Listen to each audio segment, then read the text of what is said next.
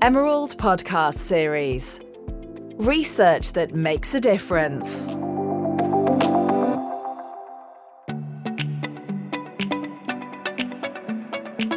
On this episode, I'm speaking to Dr. Jennifer Kuklenski, who is Professor of Business at Northland College in Ashland, Wisconsin. Her research focuses on how organizations can help advance the United Nations Sustainable Development Goals. She is also the founder and COO of 3P Insights LLC, a private consulting firm that helps organizations strengthen their triple bottom line through positive impacts on society and the environment while growing their revenue. Welcome, Jennifer. It's really nice to have you on the podcast today. I really appreciate your time. Hi, Fiona. It's so great to be here chatting with you today. Yeah, so we're going to be talking about your book today, which is called Diversity in Organizational Development, Impacts and Opportunities. So obviously this is a really important issue, very pertinent, very relevant for all organizations.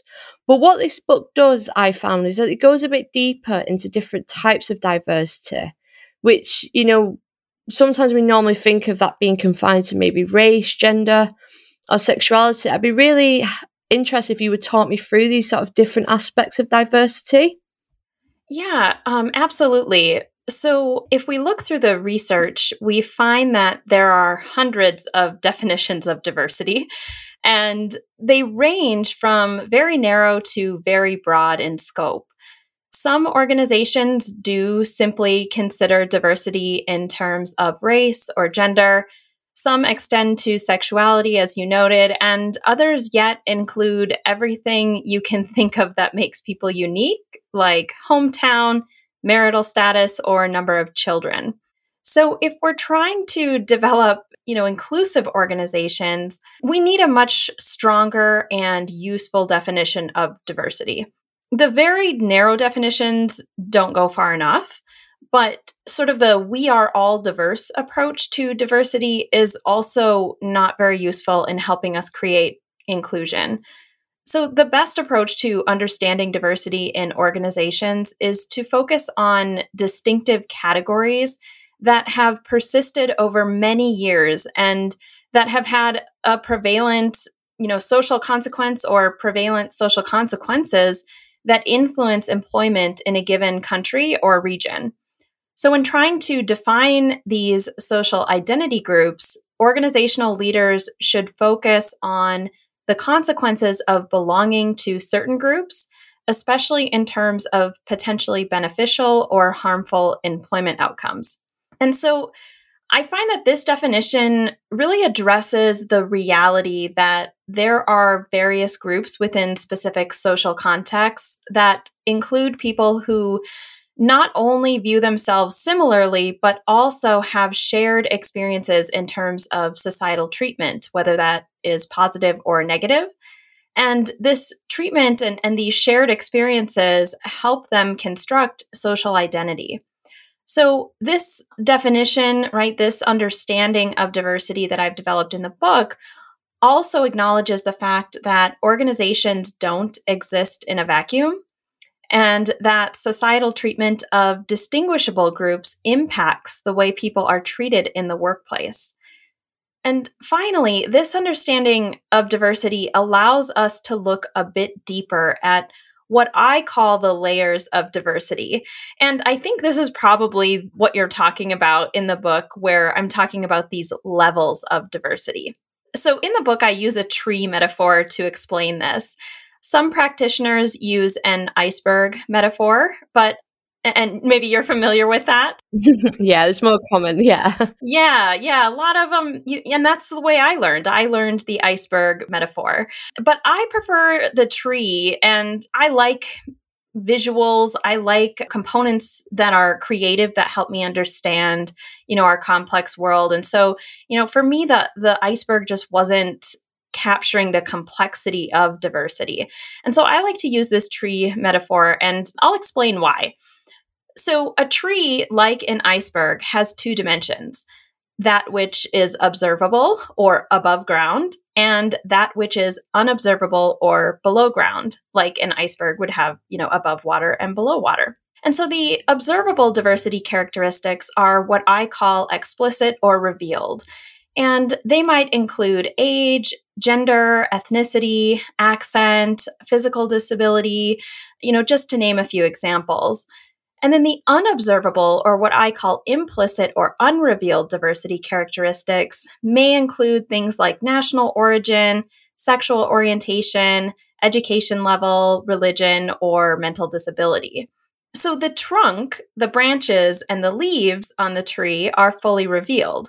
We can see them, and we can easily draw conclusions or make judgments about them. We can say they're pretty, or we can say they're ugly, or that we can say they're red, like this time of year in autumn.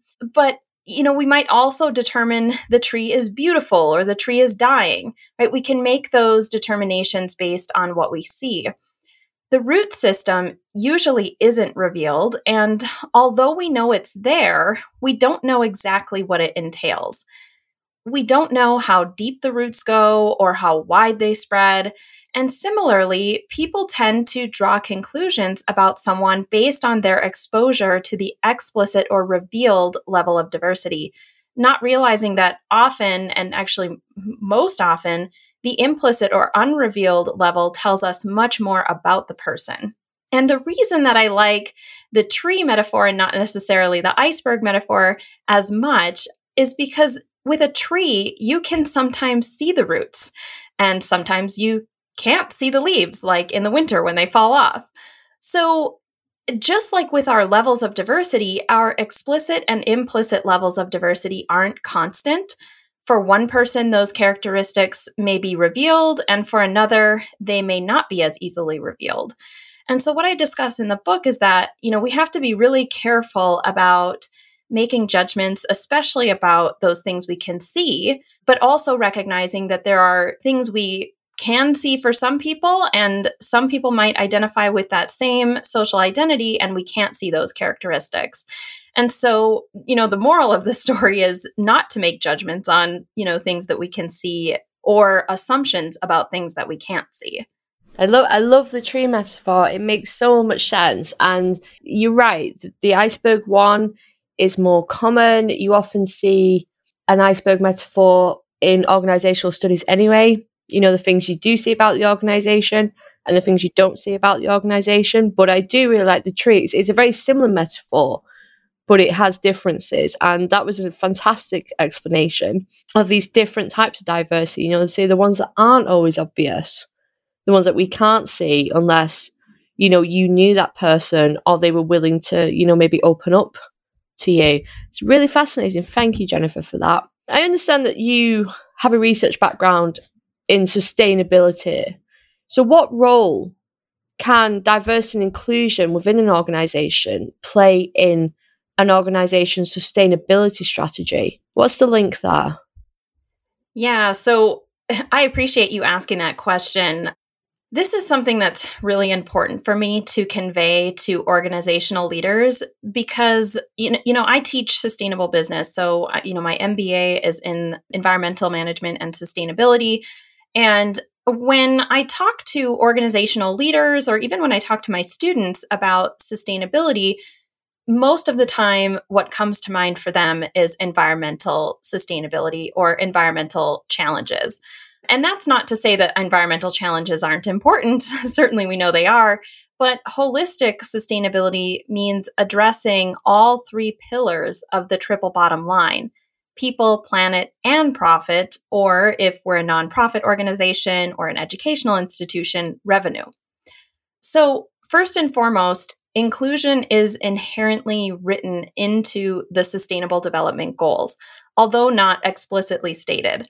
Goal 10 seeks to reduce inequalities, for example, both within and across countries. And reducing inequalities and inequities is an important part of inclusive organizational development. Reducing gender inequalities is another sustainable development goal, which again is integral to developing inclusive cultures. Additionally, diversity and inclusion can be a driver for sustainability in several ways. And this is something that I touch on a lot when I talk to organizations about holistic sustainability. Diversity and inclusion, if done right, can contribute to an organization's social bottom line by, as mentioned, addressing inequities and inequalities that persist perhaps throughout the organization as well as society more broadly.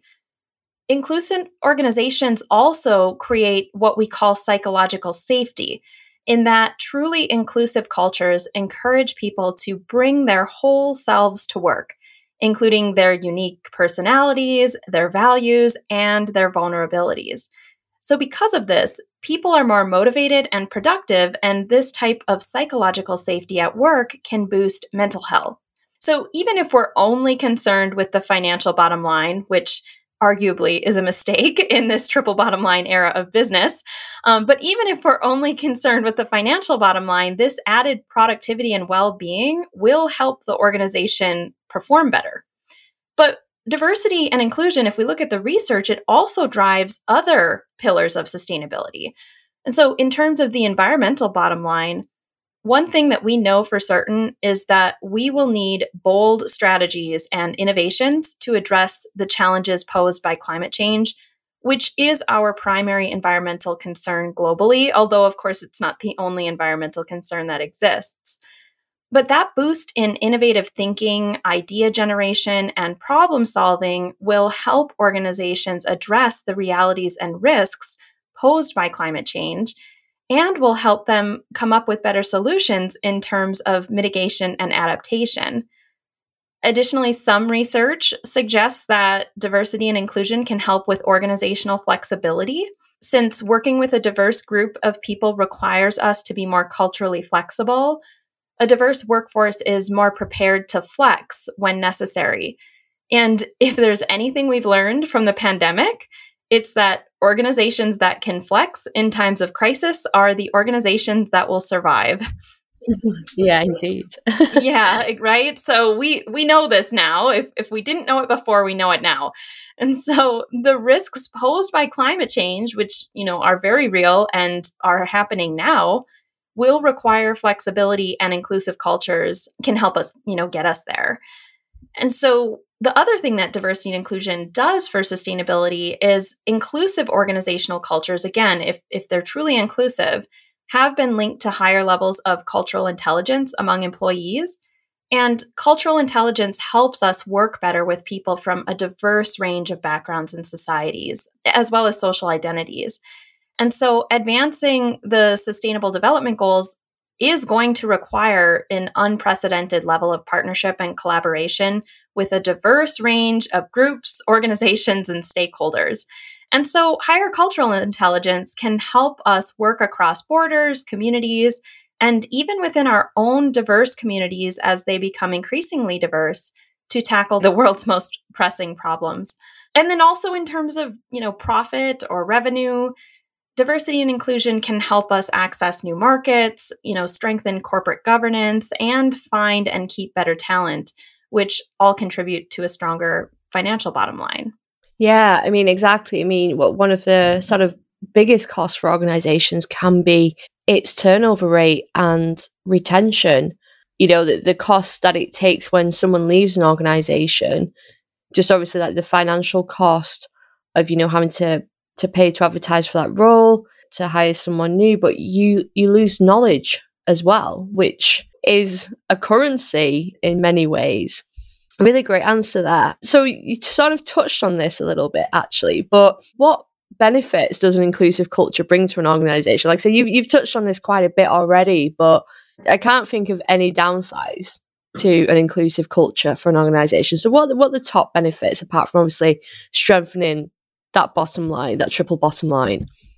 So this is what, when I do some consulting and I work with organizations, oftentimes leaders will, one of the first things they'll ask me is, how is this going to contribute to our success? So in the book, I, first and foremost, make a moral argument, right? If we've learned anything through the pandemic and from, even before the pandemic, we know that there are social justice groups that are holding organizations accountable for their contributions to injustices that we experience socially, that certain groups have been experiencing, for a good part of recent history and beyond.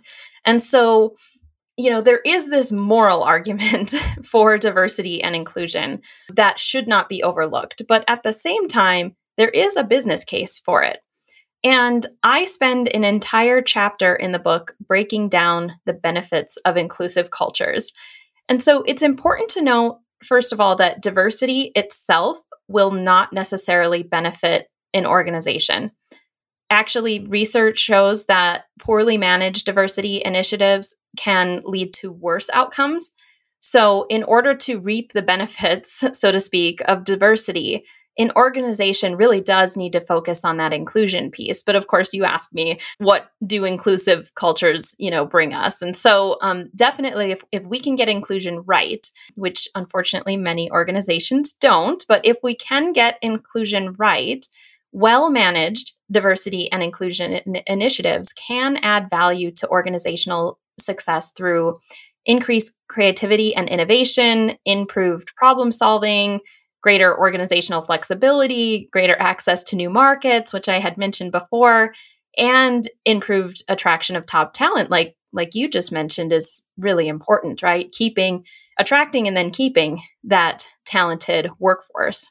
And so in the book, I break down what some of these, studies show, and it's really quite fascinating. I think that some of the most fascinating findings about diversity's benefits have to do with decision making and problem solving. So people of diverse backgrounds have different cognitive tools and resources available to them. And when combined with other people's unique tools and resources, they tend to find more useful solutions to problems and organizational needs.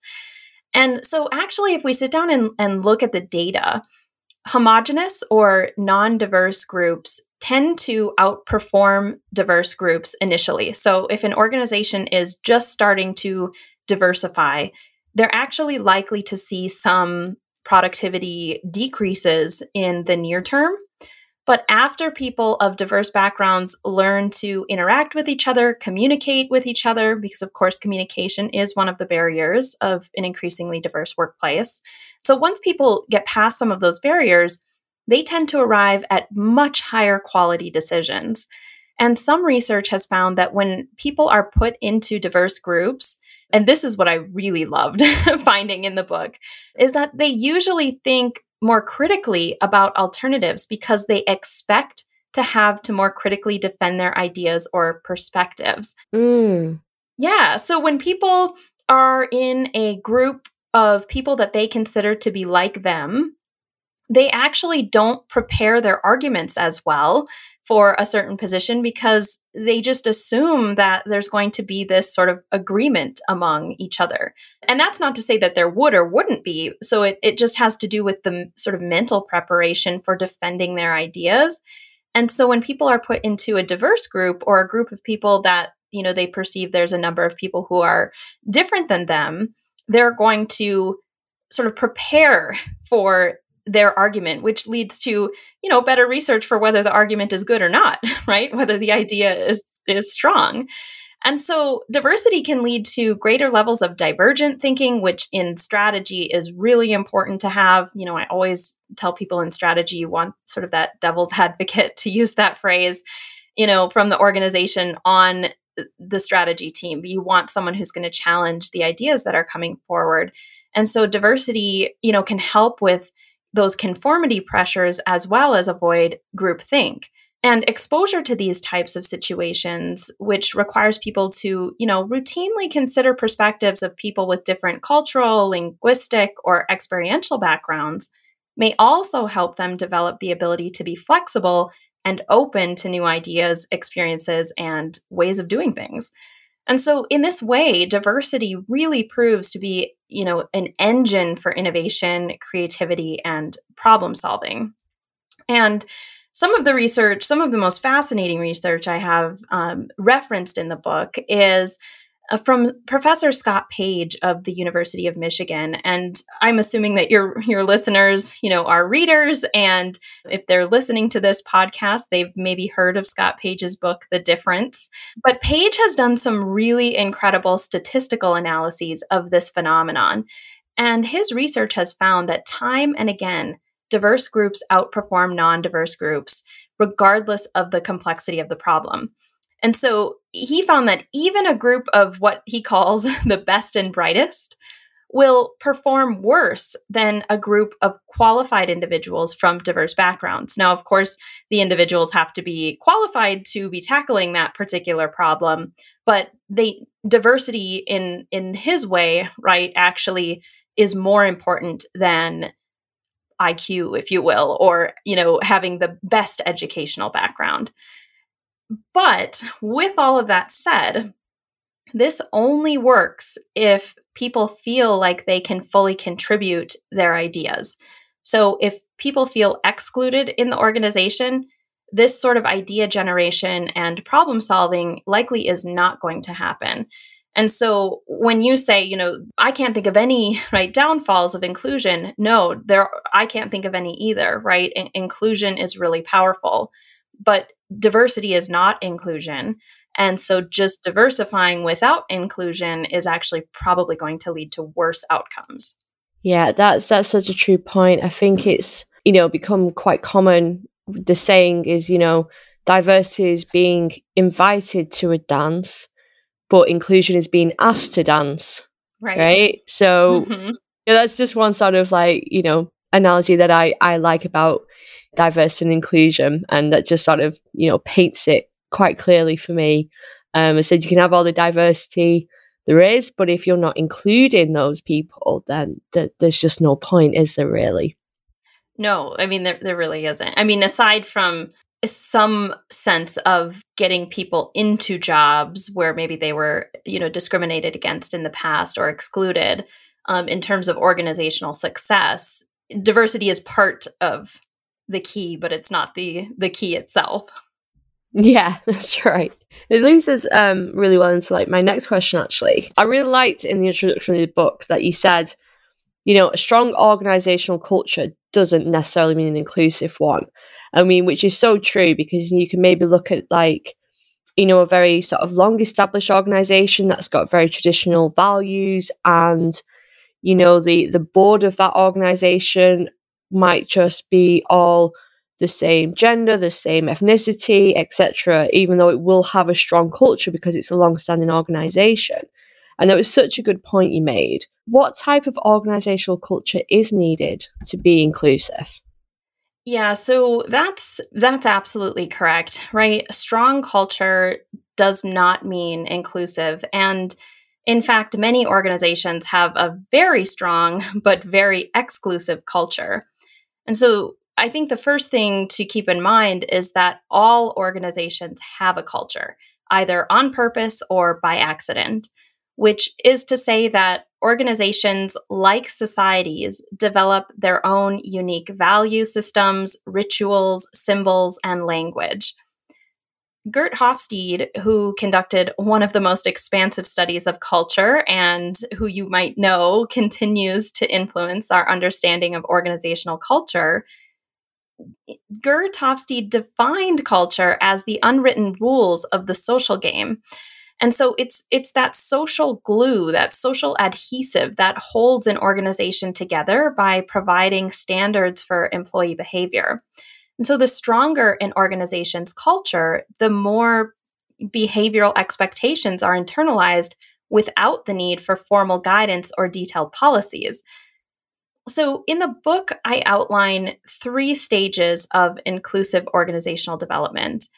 In the most exclusive stage, which I call the dominating stage, organizations tend to have very strong cultures, but they are cultures that perpetuate one privileged group's perspectives and values.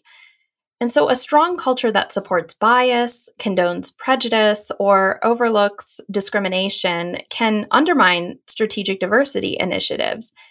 Even in organizations that I call assimilating, so they're in the assimilating stage of inclusive organizational development, despite supporting the differences that diverse employees bring to the workplace, they still expect newcomers to adopt the dominant group's culture or the historically privileged group's culture. And so in this sense, strong organizational culture can actually become a liability because it effectively eliminates the benefits associated with diversity as newcomers assimilate to the organization's core culture. And so organizations that truly capture diversity's benefits must create a culture where the diversity of knowledge, perspectives, and practices brought to the organization by different cultural and identity groups actually shapes their operations, management systems, and strategy.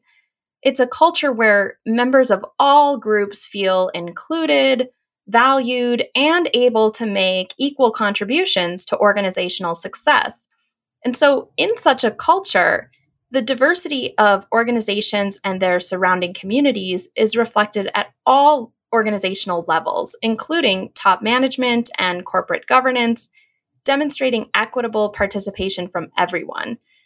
And so, in this stage of inclusive organizational development, organizations may adopt best practices from multiple cultural backgrounds, or they may fuse different cultural practices to form new, innovative best practice that, fits its unique organizational needs. And so the type of culture needed for inclusion also is one that can foster a shared sense of identity and purpose around which, employees can unite. Unfortunately, very few organizations have reached this level of inclusive organizational development. Thank you. It's not a quick fix, is it? Exactly right. There's just no magic wand for turning an organizational culture into a very inclusive one overnight. There's work that has to be done there, right? Absolutely. One thing that anytime I start like diversity and inclusion training with an organization, or if I go in and do a diversity and inclusion audit, right, or anything like that, and even in the book I talk about it, diversity and inclusion organizational development is an ongoing process. There's never going to be a point when an organization or organizational leaders can say, like, yeah, we've made it, we've arrived. It is an ongoing process. That's why we call it an organizational development process, right? And part of organizational development, it's a continuous process. Diversity is complex. Societal's understanding of diversity is always changing.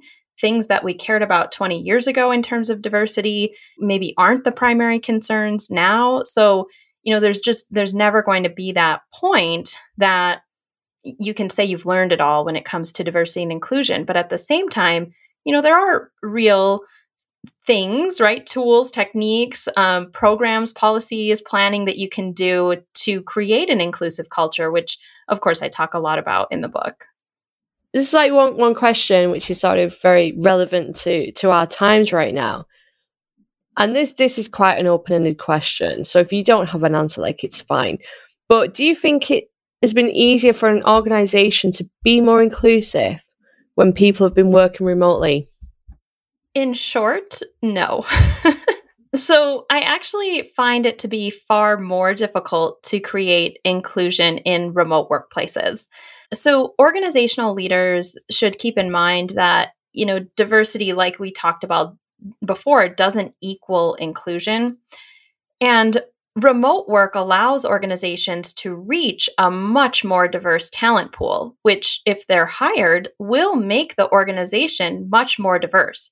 So, that's one of the benefits that I'm hearing a lot of organizations speak about when they say we're going to transition our workforce either entirely remote or, 70% of our workforce will be remote or 50% or whatever it is. And we're going to be able to reach these more diverse talent pools because people won't have to move here physically to work for us.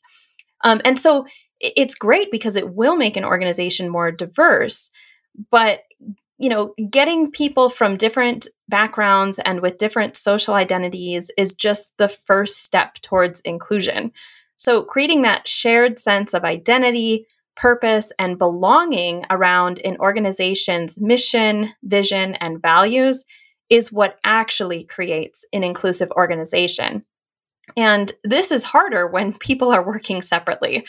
So with remote workplaces, organizations need to be much more deliberate with their rituals, symbols, and language if they're trying to create inclusion in the remote workplace.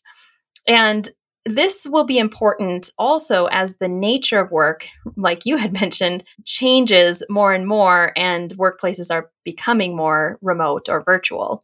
It can be done. So that's not to say that we can't create an inclusive culture with a remote workforce. We absolutely can, but it needs to be a bit more intentional. Actually, this is something that I've got an online workshop that teaches leaders and managers how to, have an inclusive remote workplace through my company. And listeners are welcome to reach out to me if they're interested in this. I do have a pre-recorded version of this workshop available as well. But, there are very real ways, and they're not incredibly difficult to create that inclusive remote workplace. But in short, to answer, or maybe that wasn't that short, but to answer your question, no, I don't think it's easier to create inclusion remotely. Yeah, I never said it was an easy question. So it's just obviously, like sort of a sign of the times. Interestingly, I was speaking to someone last week, and it's very early in their research, but they're starting to already see a pattern of organizations who offer hybrid working, where you can be there or you can be at home. And they're already seeing that a larger proportion of men are the ones that are returning to the office. And it's women, especially women who have children or care responsibilities, who are opting to stay at home. And I just thought that was very, very interesting research, and how that's going to sort of pan out for organizations and, for being visible within an organization. Really interesting. But I said it's very early days. I just was, very interested by those insights. Yeah, that I've come across that as well, just kind of in, like you said, this is the very early stage of this remote workplace era. But that, I think, will be a real challenge for organizations to tackle. One of the things that I talk about in the book is the fact that those informal systems and, informal information networks are so important for inclusion. Dismantling those informal information networks is one of the things that organizations have to do. So if you've got some people who are remote that you never see face to face, and you've got others who are in person, it is human nature to gravitate towards the ones that we physically see. And so, the question will be, what do these organizations do to ensure that it's not the person you see at the water cooler who gets the promotion or gets to go to the conference or gets, the professional development funding? You're absolutely right that that's going to be a very important thing for organizations to watch if they want to create inclusion in this hybrid workspace. Yeah, I think it's something that certainly has to be monitored quite significantly by those organizations that are, wanting to be inclusive. Thank you for that. So could you tell me a bit more about your firm, 3P Insights, and what it does? Again, you've touched on this with your consultancy, but if you could just go in a little bit more detail, that would be great. Sure. So I am a full-time professor at Northland College, like you had mentioned, but as my role, I guess, at Northland became more prominent, and as more and more people are starting businesses, we're kind of in this like side hustle era of business. And so we've got a lot of business owners, many of which are women, who are starting these side hustles. And I had a lot of small business owners or, startups coming to me, as well as like some other higher ed institutions and even some, larger businesses that were starting to, ask me for help. So either they wanted help with business planning or they wanted help with training. And so I started the company sort of in a response to that need that I was, getting. And so I thought, okay, I really need to kind of put all of these things, right, all of these services that I can offer related to sustainable organizations under one umbrella. And so through that, 3P Insights was born. And through my company, I provide training, coaching, and support services for mostly either for-profit businesses or nonprofit organizations. But given my background in higher education, I also do quite a bit of training and speaking for colleges and universities as well. But it's definitely not, a full-time venture, because I do have a full-time job. And so I sort of support, organizations as I'm able and as the need arises. But interestingly, so when I started the business, I was offering virtual monthly seminars and workshops that any organization could register their employees for. And so my thought was, well, I'm going to create this kind of virtual professional development, opportunity so the organization doesn't have to hire an outside consultant. They can just, pay and have the person attend. And it was relatively affordable. But as soon as I started, about 3 months in to offering those monthly seminars and workshops, I had people messaging me and emailing me wondering if I had a membership program.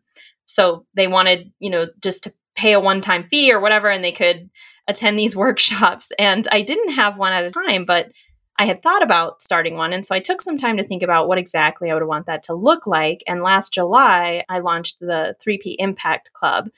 And this is really a professional network or, community for purpose-driven business owners or professionals. I do have some nonprofit leaders who are in the club. And I host a monthly workshop that all members can attend live or they can view on demand. And I bring in, other experts. We actually just had a workshop this week, and I brought in a branding expert from Canada. And we talked about, how to find your purpose in business and how to align your business with the sustainable development goals. And so every month, people can learn through this. And then I offer bonus webinars. So about every other month on average, sometimes it's every month, I do like an additional webinar to kind of build off of the workshop information. Or, a member might reach out and say, listen, I really need some help with this. Like, could we just do a webinar on that? And so I'll just, I'll create the webinar for them. And it, of course, is accessible to everyone. And, these workshops and webinars are really sort of my passion project to help business owners, especially small and medium-sized business owners that don't necessarily have the resources, to pay high amounts of money to learn this stuff, but, to learn some of these sustainability-related business topics so they can, grow with impact, but also just learn some of these management topics more broadly. A lot of people who start businesses have no business education. And so they need a little support in branding or marketing or grant writing, right? Financial planning, things like that. And so, the workshops and webinars are kind of a blend of here's going to help you, become a more sustainable business. And this is going to help you just stay in business. So these are just essential business skills you need. Or here are some new trends, right, that can help your business stay afloat or stay competitive or grow, whatever it is that you're looking for. And so I do both now. So I again, it's not a full-time gig, right? I have a full-time gig, but yeah. This is kind of my way of, being able to support small and medium-sized enterprises or nonprofit institutions. And I still do the consulting work as well. So, I still do speaking engagements and things like that. But this club is really growing. And so it's becoming a pretty cool thing, actually, a pretty cool community. That is cool. How did you actually find the time to write the book then in between? Well, that's the thing, right? So I spent 1.5 years writing a book, and that was my, free time. And so now I'm working on the business a little bit in my free time. But yeah, so the book was incredibly time consuming. I think I actually wrote it in 11 months, if you remember. Yeah, so it took a lot of time, but part of our job at colleges and universities is to do research. And so, this really complemented my research agenda at Northland. And I do have plans to kind of move more into the holistic sustainability research a little bit more broadly for maybe my next book, if I have one, which I think I probably will. But this book actually complemented the research agenda I had at the time really, really well at Northland. And so we have some time in our day, although I'm finding that we don't have a lot of time for research. And so a lot of that happens on weekends or on, during our breaks. Yeah, no, I absolutely get that. I mean, you did a fantastic job writing the book. It is a great book. There'll be a link to it on the page that the podcast is on and in the transcript, of course. You did a fantastic job with it, and, very happy to have it published here at Emerald, really am. So yeah, if you do find some time within your mad schedule to write another one, we'd be absolutely delighted to have you again. That brings us to the end of our podcast. Jennifer, I want to thank you so much for your time. It was an absolute pleasure to speak to you today. I've learned, I've listened, it's been really good, and this is going to be such a valuable podcast for our listeners, and I'd encourage anyone who is in an organisation to listen to this. Thank you very much. Yeah, thank you, Fiona. It was a pleasure being here. I'm really excited about the book. It's been a pleasure working with you through the process, and it's just awesome to be able to chat with you about it. Absolutely, likewise. All right, thank you, Jennifer. Thank you. Thank you for listening to this episode of the Emerald Podcast. The full transcript is available on the website, as well as more information about my wonderful guest, Jennifer Kuklinski, who I'd like to thank again for joining me. And my thanks also to Alex from This Is Distorted for the editing of this podcast.